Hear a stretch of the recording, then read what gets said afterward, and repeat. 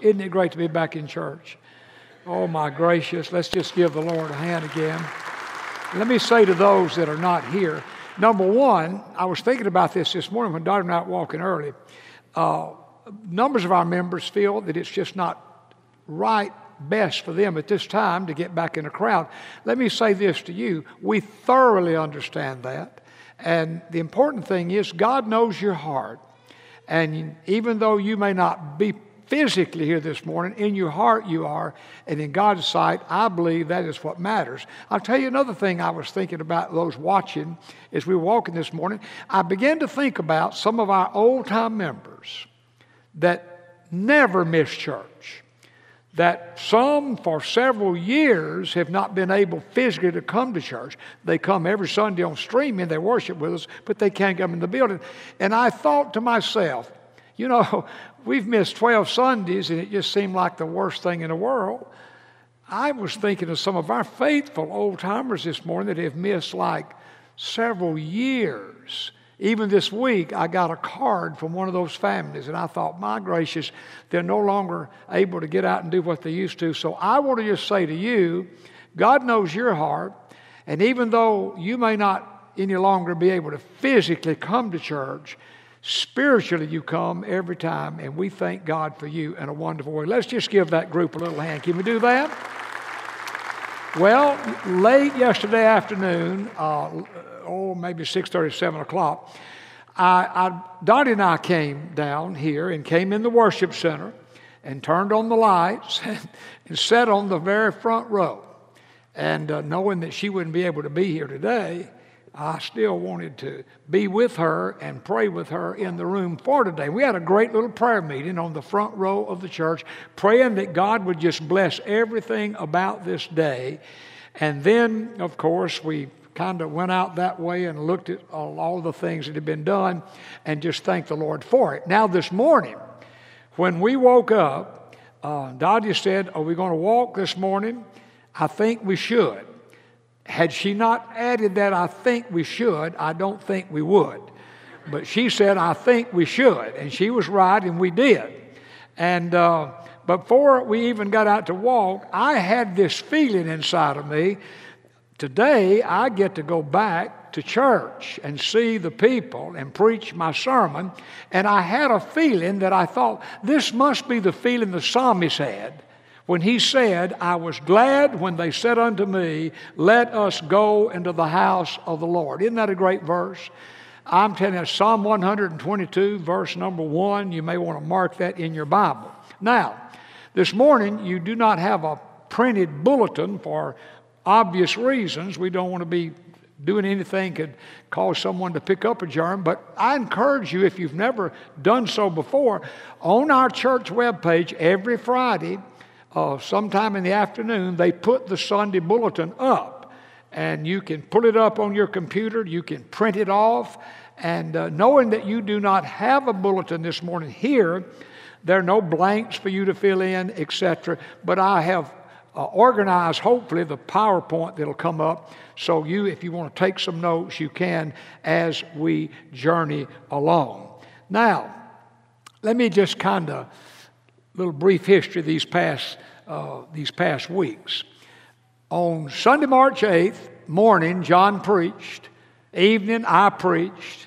And it was a good day in the church. And we leave here and had no idea that we would not be back until the first Sunday in June. Well, on the 16th, of course, 15th was our first Sunday to not be here. We streamed.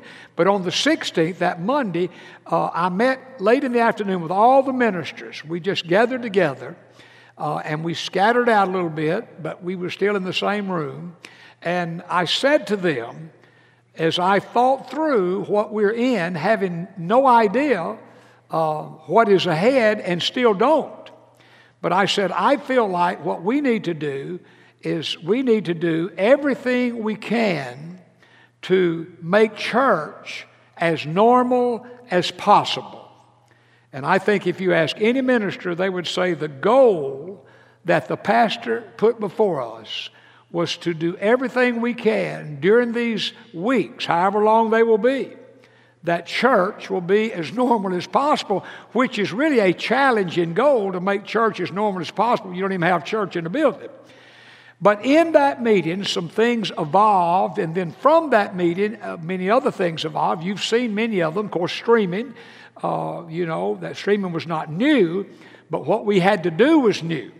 For example, the music, it was recorded like on one day or a night, and then John and I would come at a different time so we could social distance each other. So when we did what we did, there were no music people here.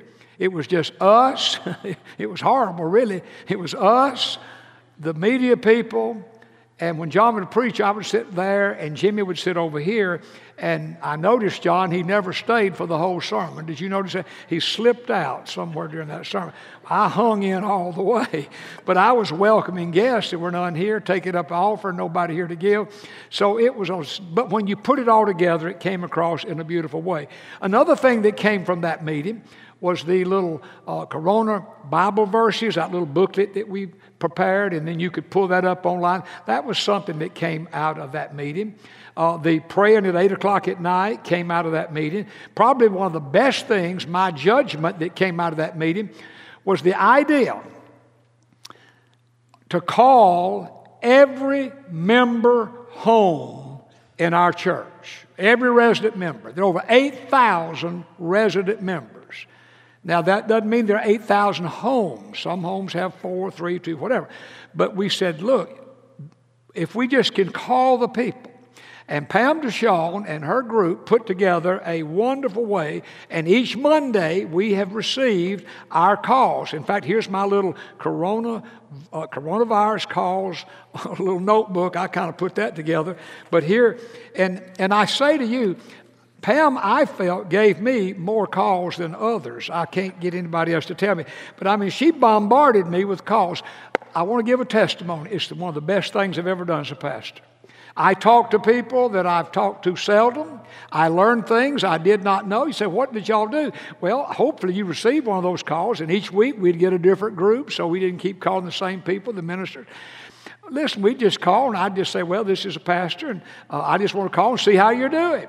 And I'd listen to what they say, and then it kind of opened a conversation in some homes and others. It was a brief conversation. And what I would do, I would just, at the end of that, I would just say, well, now what I would love to do, I'd like to just have a prayer with you. And on numbers of those calls, the people would respond by saying, could you wait just a moment?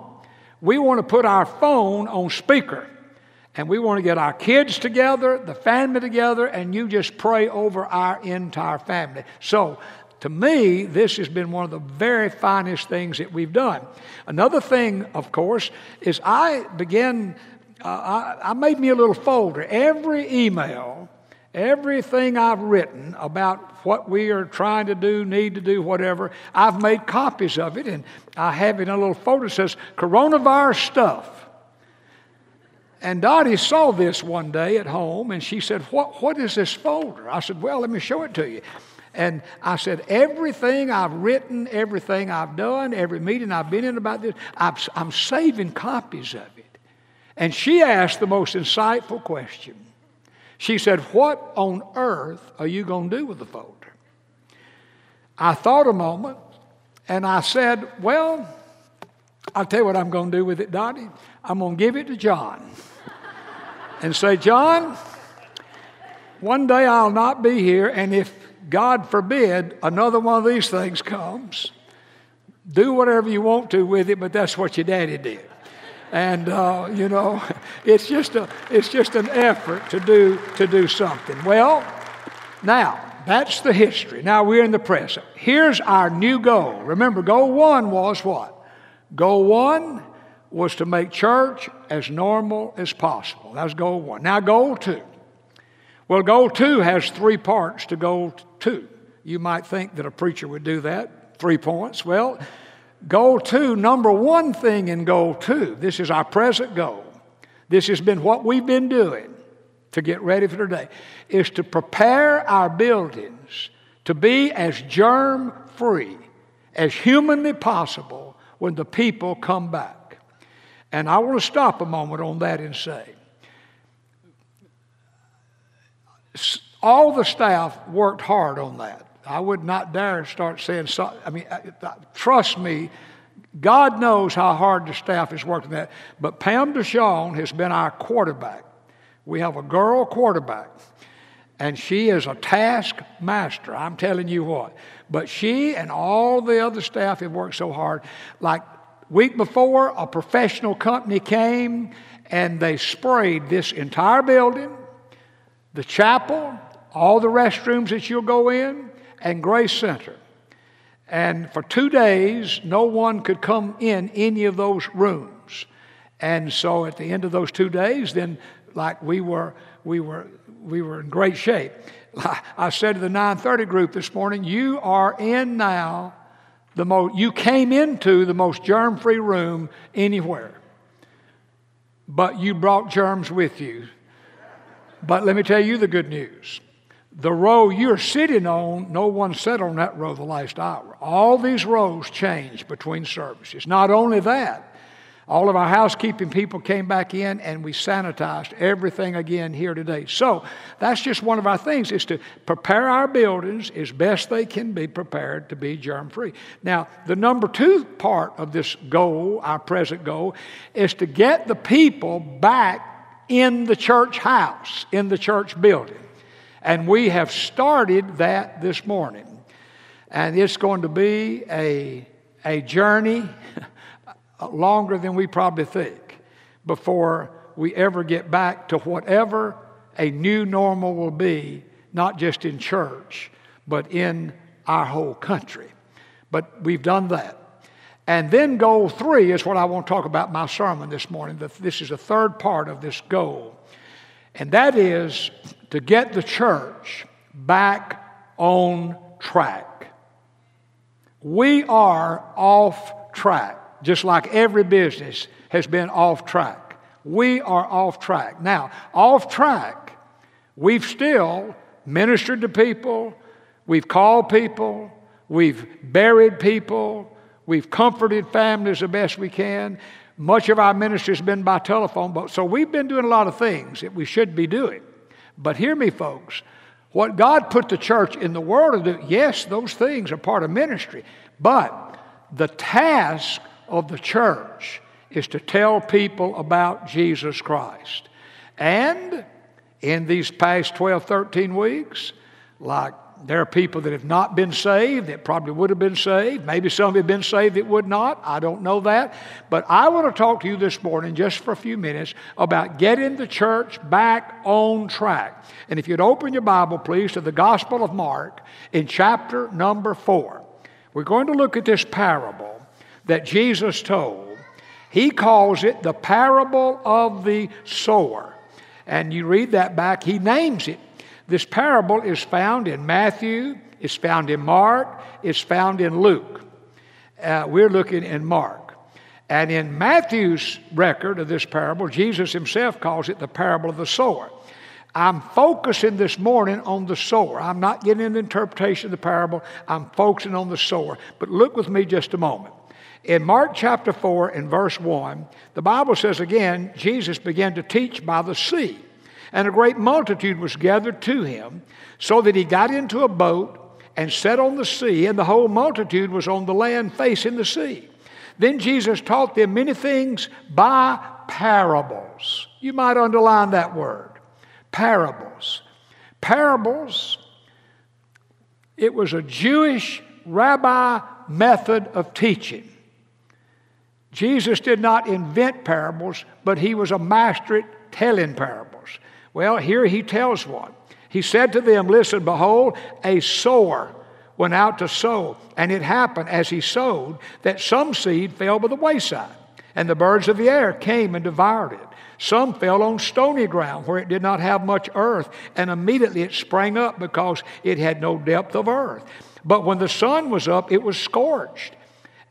And because it had no root, it withered away. And some seed fell among thorns, and the thorns grew up and choked it and yielded no crop. But other seed fell on good ground and yielded a crop that sprang up and increased and produced some 30-fold, some 60, some 100. Now, we'll stop our reading there. Later, you may go over in verse 13 and following, and Jesus explains the parable. But I want us to focus in our little time today about getting the church back on track. And where it begins with the first element in this parable. Now, you may want to make a little note. There are 3 elements in this parable. You see the very first one in verse number 3. Element number 1 is the sower. Element number 2 is the seed. And element number 3, the soils. So this parable, what is a parable? Well, a parable, bottom line, is simply an earthly story with a heavenly meaning. In other words, the Bible records 39 parables that Jesus told. They're all in Matthew, Mark, and Luke. No parables in John. Yet, everything the Gospel of John tells us in the last verse in the Gospel, everything Jesus did is not recorded. He said if it were, the books of the world couldn't contain it. The world couldn't contain the books it would take. But what the Bible does have, it has 39 of Jesus' parables. This is one of them, and it's the parable of the sower. And so you have these 3 elements. You say, well, now what do these 3 elements represent? Well, the sower, very simply, represents what every Christian should be. We all should be sowers. And we know that. And sometimes the devil dumps guilt on us. And, I'm not doing as good here as I should do. I doubt any of us are doing as good as we should do. But be that as it may, the sower represents what every Christian should be. You say, what does the seed represent? The seed represents the Word of God. If you look in Luke, in his record of this parable, in Luke chapter number 8, in verse 11, read it later. Luke says the seed is the Word of God. Well, Jesus said that. Luke records that. The seed is the Word of God. Okay? The seed is the Word. That is the written Word and the living Word. So what are we to sow? We're to sow the Word of God, the message, the gospel, Jesus. That's what we're to sow. We're not to sow about the church or the activities or all these kind of things. We spend so much time talking about the wrapping, we never do talk about the gift. The gift is the Lord Jesus Christ. He is the seed. He's the living seed. The Word of God is the written seed. So that's what the seed represents. And you say, well, what do the soils represent? They represent human hearts and their receptivity to the Word of God. You find the different soils. Some did not receive the Word of God for one reason, some for another, some for another. Jesus explains that when he explains the parable. But he says, thanks be to God. Some 30-fold, some 60-fold, some 100-fold, which is absolutely unbelievable. Now, let's think a moment about the sower. As I thought about getting the church back on track, I said, now how do we do that? Well, we go back to do what God told us to do, the reason he put the church in the world. This is our main job, telling people about Jesus. In the many different ways we can do that, yet that is our main job. But there are 3 things omitted in this parable about the sower that I think are very important, and I think they're very encouraging. Number 1, the personality of the sower is not mentioned. It just, as the Bible says, a sower. Jesus said a sower went out. We know nothing about the personality of this sower. I think Satan convinces, almost handcuffs, many sincere, good Christian people from sharing Christ, from sharing their testimony, from sharing how to be saved, from sharing the seed, because, and they're honest about it, they say, I just don't have a personality to do that. I'm not one of those kind of people. When I walk in a room, I don't just take over the room. I'm not an outgoing person. I'm uncomfortable. I'm not qualified to do that. Listen, the power is not in the personality. The power is in the person of Jesus Christ. Could I have an amen to that? The power is in the Word. not what the preacher thinks about the Word, not some idea about the Word. The power is in the Word. And when you preach the Word, when you share the Word, when you share the gospel message, there just is a power about that the Holy Spirit takes and does with it that which is remarkable. So I encourage you, don't let your personality. Here's what I've observed in all these years when it comes to this matter, is that the best, most consistent people in sharing Christ, in sharing how to become a Christian, in talking to people about the gospel message, generally speaking, are not the people that are the most outgoing people. They're the more kind of laid-back people, kind of quieter people. Now, I'm not saying they never talk, but I'm saying that person that has the unusual gift of gab, just there's a charisma about them. Well, over the long haul, that charisma will fizzle because the power is not in the charisma of you and me. And I shared a story in the very first service. I'm not going to share in this service because of time, but where I was training 2 people in evangelism in a church, and one was a nurse and another was in a sales profession, and they just had a remarkable personality. They could sell refrigerators to an Eskimo. But yet, that nurse, who was much more laid back, much quieter, as we went through those 16 weeks of going to homes every week, we'd have classroom setting, then we'd go out and actually make our visits. That nurse was far more effective. Now, the other person loved the Lord equally so, but the other person had such a gift of personality, they never could quit talking about what they wanted to talk about to get into what we'd come to talk about. Does that make sense?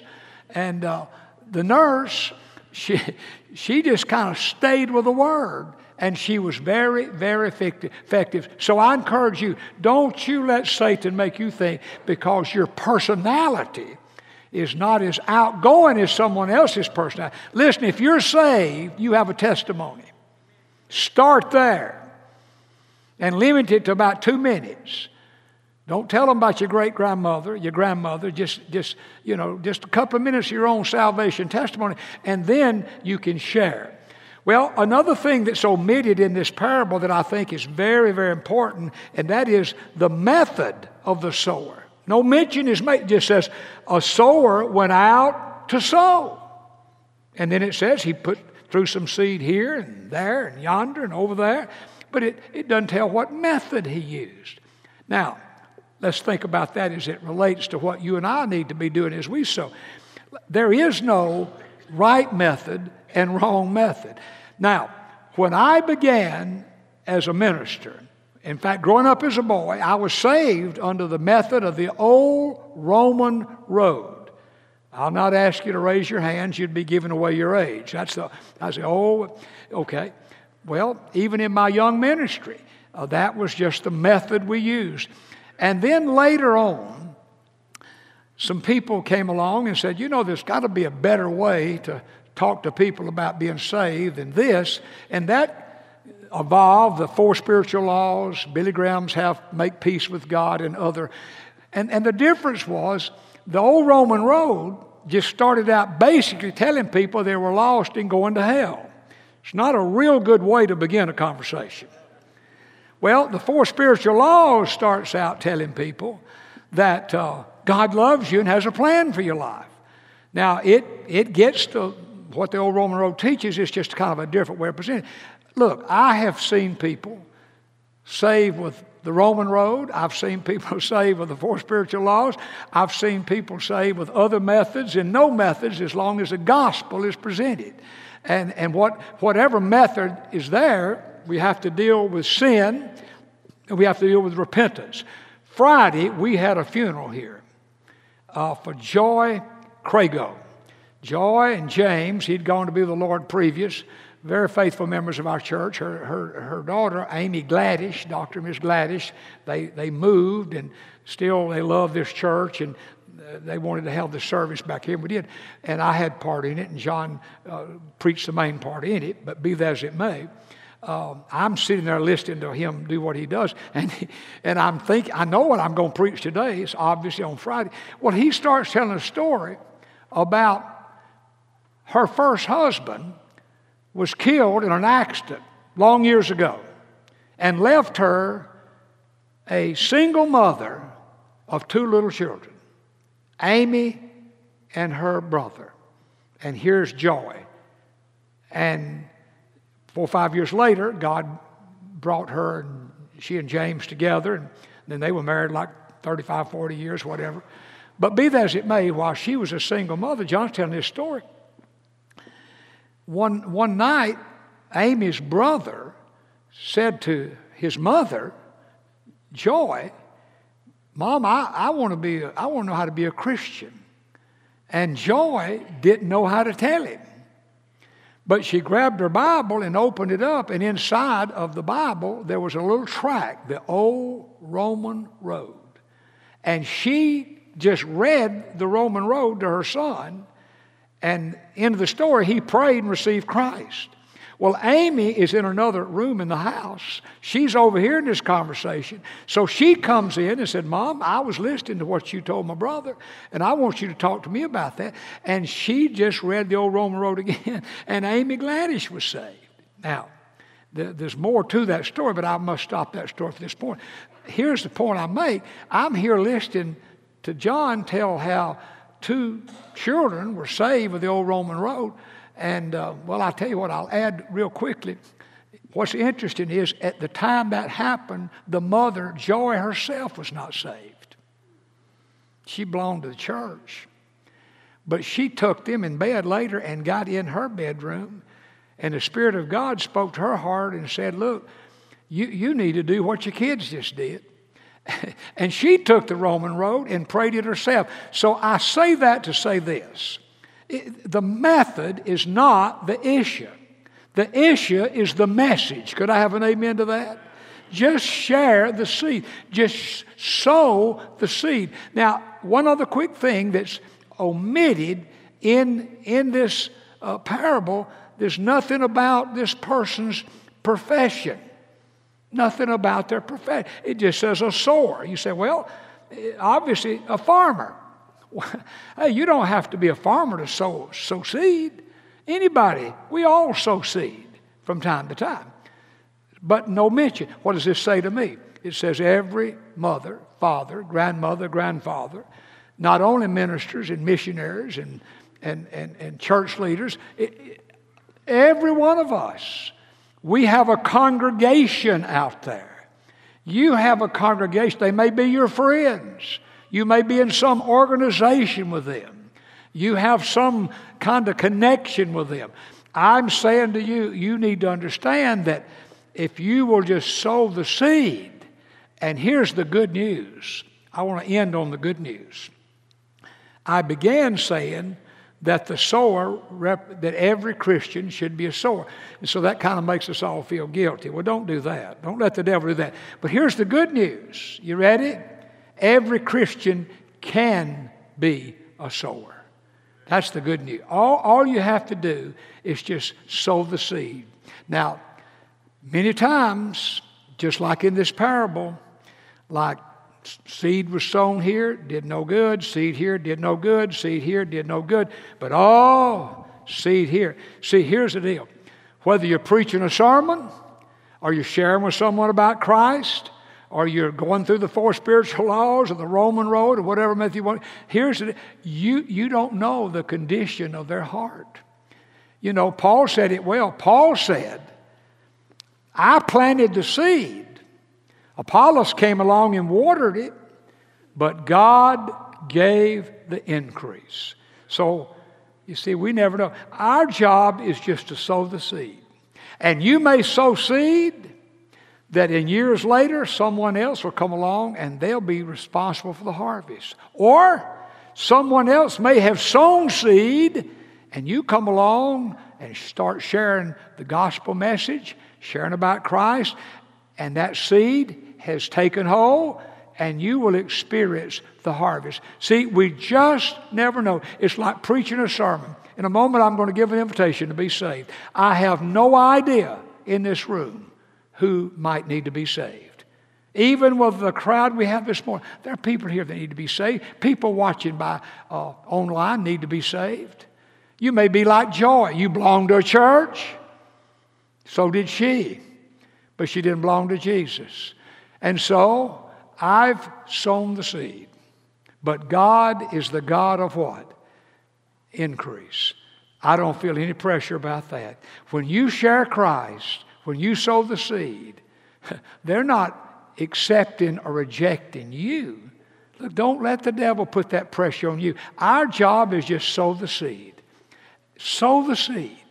And God is the God of the increase. Well, I want you to bow with me this morning. Every head bowed, if you would. Some here this morning, or some watching this morning, would have to be truthful and say, you know, I'm not sure I've really ever had a personal experience with Jesus. You may have belonged to a church 40 years or more. You may have belonged to a church 10 years or less. I have no idea. But the question is, has there been a time in your life where you have realized that you were a sinner and you asked Jesus Christ to come into your heart and forgive you of your sins and make you a Christian? And if you say, Pastor, I'm not 100% sure, then would you pray this prayer? Say, Lord Jesus, I must be 100% sure on this. Life is too fragile, too uncertain. I mean, God, I want to go to heaven when I die. I want to know you. I want to be saved.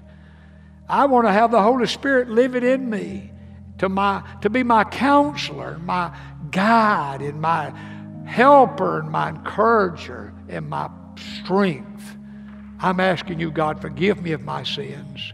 Come into my life. Make me a Christian. Now you might say, I think I've prayed that before, but I'm not sure. Okay, just say that prayer in your heart to God and say, God, thank you today that I've settled my salvation.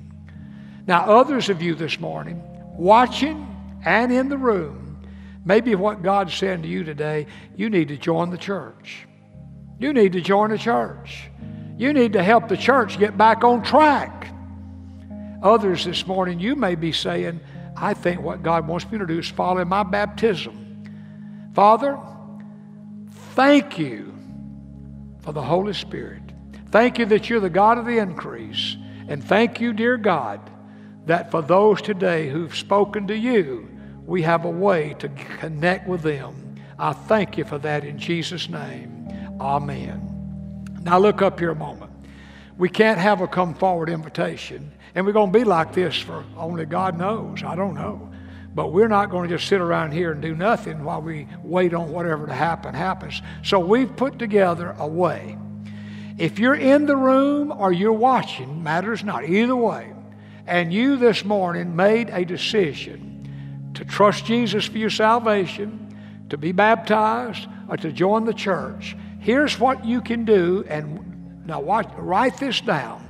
It'll be on the screen. If you'll just connect with us by putting up fbp.org/connect. There it is on the screen. I'm looking at it. fbp.org/connect. There'll be a little form come up. And you will let us know of your decision, and you'll be giving us a contact number. Now listen very carefully. If you do that today,